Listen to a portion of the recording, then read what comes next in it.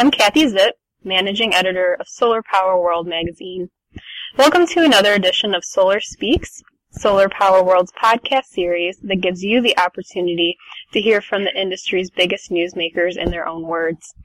Today I'm here with Craig Lawrence and Paul Parker of Austin, Texas-based microinverter manufacturer SolarBridge Technologies. I'm glad to have them both here with me to join in a discussion of solar inverter reliability, particularly as it pertains to microinverters. So thank you both for being here, Craig and Paul. Thanks very much, Kathy. It's a pleasure. Yeah, thanks for inviting us. Absolutely. Craig, why don't you start out? Can you tell me why is reliability so important in solar, and why is it so important for inverters in particular? Sure, Kathy. So, as much as many of us in the industry are proud of the environmental benefits of solar, I think most of us agree that it's a financial investment. And the investor returns, whether you're talking about a homeowner or a large financial institution or a utility, they're going to be really directly proportional to the reliability of the equipment that's installed.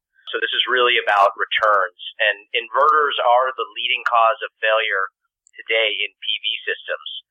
And not only are they the largest source of failures, but they also typically are the most expensive failures, as the failure of a string or essential inverter will often bring down an entire PV system or a major portion of it and result in significant loss of energy, revenue, and require costly emergency repairs. So, we really believe that there's a real risk out there, particularly to financing companies, leases, and PPA companies that are providing performance guarantees for energy production for these systems.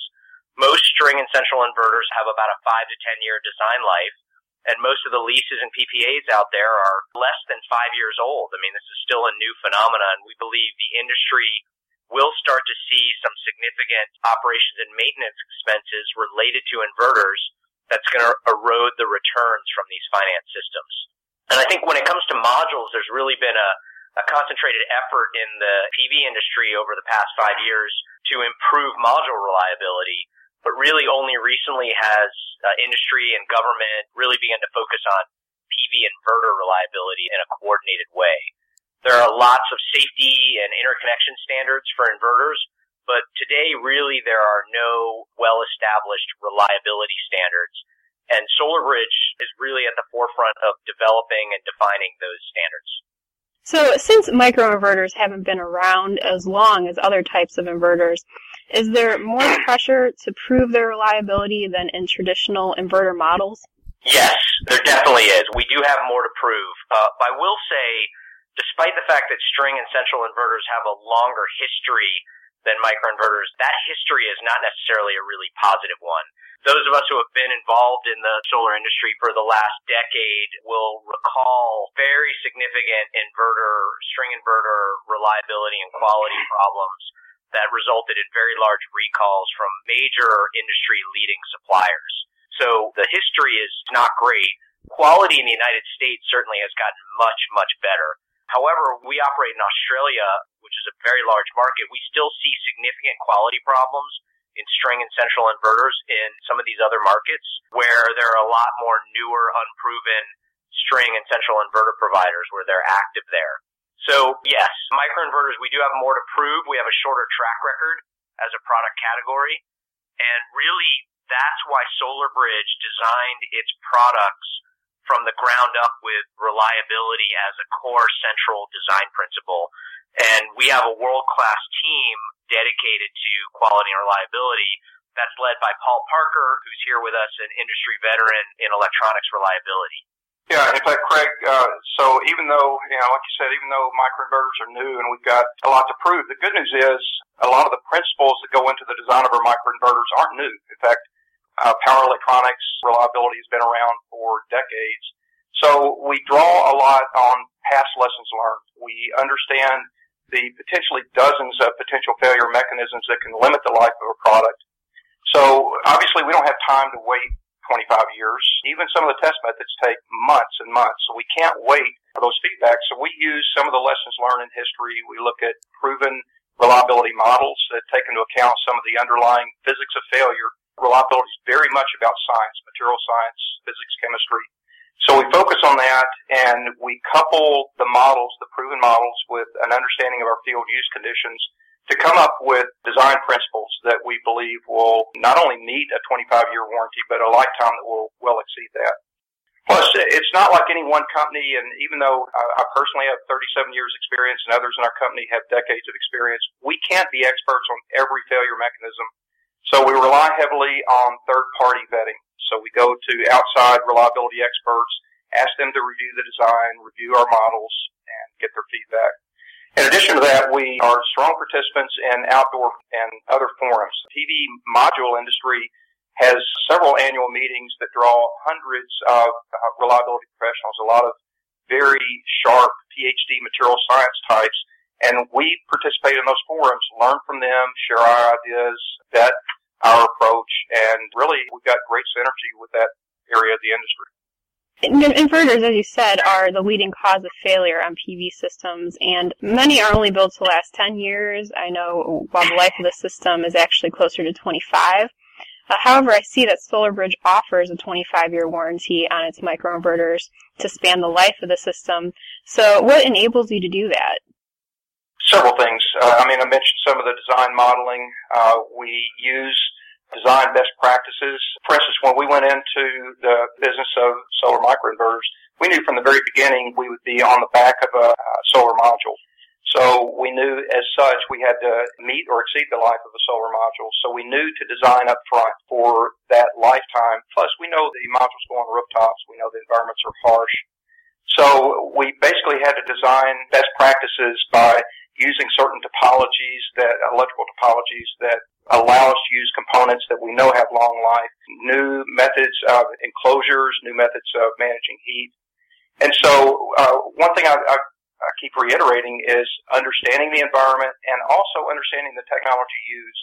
So one thing you won't see in our products are new, leading-edge, super high-tech technologies that have been out there for a year. Problem is they're unproven. So we tend to use proven technologies. Perfect example is in our capacitors. Every power supply has capacitors. Choices are electrolytic capacitors or film capacitors. Both of them have a lot of proven history. Unfortunately, for electrolytic capacitors, some of that history is not good. They're made with wet chemistries that tend to dry out over time. We didn't think those were appropriate, so we designed for film capacitors, which are a dry technology. They don't have wet chemicals that can leak or dry out. In addition, we use design margin. So components have limits. They have specification limits. We never push the components to their limits. We give them some breathing room, so even under our worst case conditions, components still have more room just in case there are transients that we don't anticipate. And plus, by derating it allows us to allow the product to last well past 25 years. Wonderful. Paul, can you go into some more detail about how you test your products? You bet. We're real proud of our testing. So, like I said, it's all about designing up front. I'd say that's a majority of how you get a reliable product. Because by the time you get to test, if you did something wrong, it's really late in the process. But testing is still fundamentally important because I don't know that a company out there that gets it perfect first time. So in order to have any chance of mimicking a 25-year plus lifetime, you have to use very aggressive environmental conditions. You can't just test to the temperature extremes you'll see in desert Southwest, for instance. So we use aggressive environments like thermal cycle every day in the field. Temperature might cycle 40 degrees C. We cycle temperature 125 degrees C hundreds and hundreds of times, which will stress some of the long-term mechanical stresses that cycling sees. We use very high temperature, high humidity environments. Plus, we just run the product for very long times at high temperatures. And the other thing to point out is, even though our product specification may be 65 C, and that's 65 C air temperature, which is 149 degrees F, and there's no place in the U.S. where it gets, or even in the world, where it gets up to 149 F. But even then, we test well beyond that condition. We test our products to 85 C ambient, which is 38 degrees F beyond our specification. So that allows us not only to ensure the product has plenty of margin for any worst case conditions, but it's a way to compress time. It allows us to get years worth of testing into a few months. Plus, we're proud of these test methods. We think they're leading edge, and we haven't kept them to ourselves. We believe that the industry needs some standards. Craig mentioned earlier that while there's safety standards for inverters, there's really no good reliability qualification standard. So we participate. In fact, I lead a group that's putting together such a standard for not only microinverters, but also larger string and central inverters. And a lot of the tests we perform have served as a basis for some of that standard. So we're proud of what we do. We think the industry has got a lot of room for improvement, and we hope to have a major part in bringing that improvement on. Absolutely. Very interesting points. Craig, let's turn it back to you for a moment. What message concerning reliability would you like to extend to the solar industry? Well, I think we're all seeing, and a lot of folks like yourselves are reporting on the increased use of module-level power electronics. We're really starting to see that grow. It's grown very large in the United States, and it's spreading around the world. And so, for the reasons we said, because module manufacturers offer a 25-year warranty, really it's become the de facto standard that the manufacturers of these module-level power electronics have to also offer those warranties. And more important than the warranty is actually the performance to that warranty, the life, or they're not going to be able to participate in the market. And as the industry begins to adopt this technology more and more, installers, financing companies, developers, module companies are really going to start to expect a 25-year life from their inverters, and that's going to put a lot of pressure on the traditional inverter manufacturers to improve their reliability, as the cost of the downtime, lost energy, inverter replacements are going to start to become a serious disadvantage for these companies. So, I really see this reliability factor becoming more and more prevalent as the industry matures. And we really believe the entire market, not just microinverters, needs a renewed focus on this topic. And we're really trying to lead the charge. I will also just say reliability has always been a key differentiator for SolarBridge. It's what we built the company on. It's what we are focused on. And we've consciously made design trade-offs that other inverter companies haven't made in order to get that 25-year life and to get that reliability. And again, I think we are going to be setting the standard for the rest of the industry as our product gets deployed more and more. Paul mentioned that we've been very active in some of these standards efforts that are going on. So Paul, I don't know if you want to say just a little bit more about that. Yeah, Kathy, as we mentioned earlier, we have been active in some standards activities. There's one standard, IEC 62093, that is focused on balance of systems. And in fact, we pretty much converted that to focused very heavily on inverters. So I've been fortunate enough to lead a committee of industry experts that are taking not only SolarBridge's best practices, but other companies as well. And even though the standard is not out, it's in draft form, we're getting very good feedback. In fact, there was a PD reliability conference at NREL this week where this was a subject, and frankly, I think everyone agrees, a long overdue subject. So we're happy to help in this area and look forward to this standard and some of these best practices to help improve our industry and certainly improve the perception and the reputation of PV inverters as being highly reliable. Wonderful. Well, it's great to hear both of your passion and your willingness to work with the industry to try to solve some of these issues. Again, we've been speaking with Craig Lawrence and Paul Parker at SolarBridge Technologies.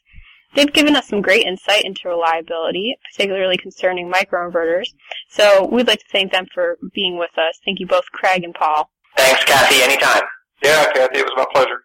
This has been Solar Speaks, Solar Power World Magazine's podcast series that gives you the opportunity to hear from the industry's biggest newsmakers in their own words. I'm Kathy Zip, Managing Editor of Solar Power World Magazine. Thanks for listening, and please tune in next time.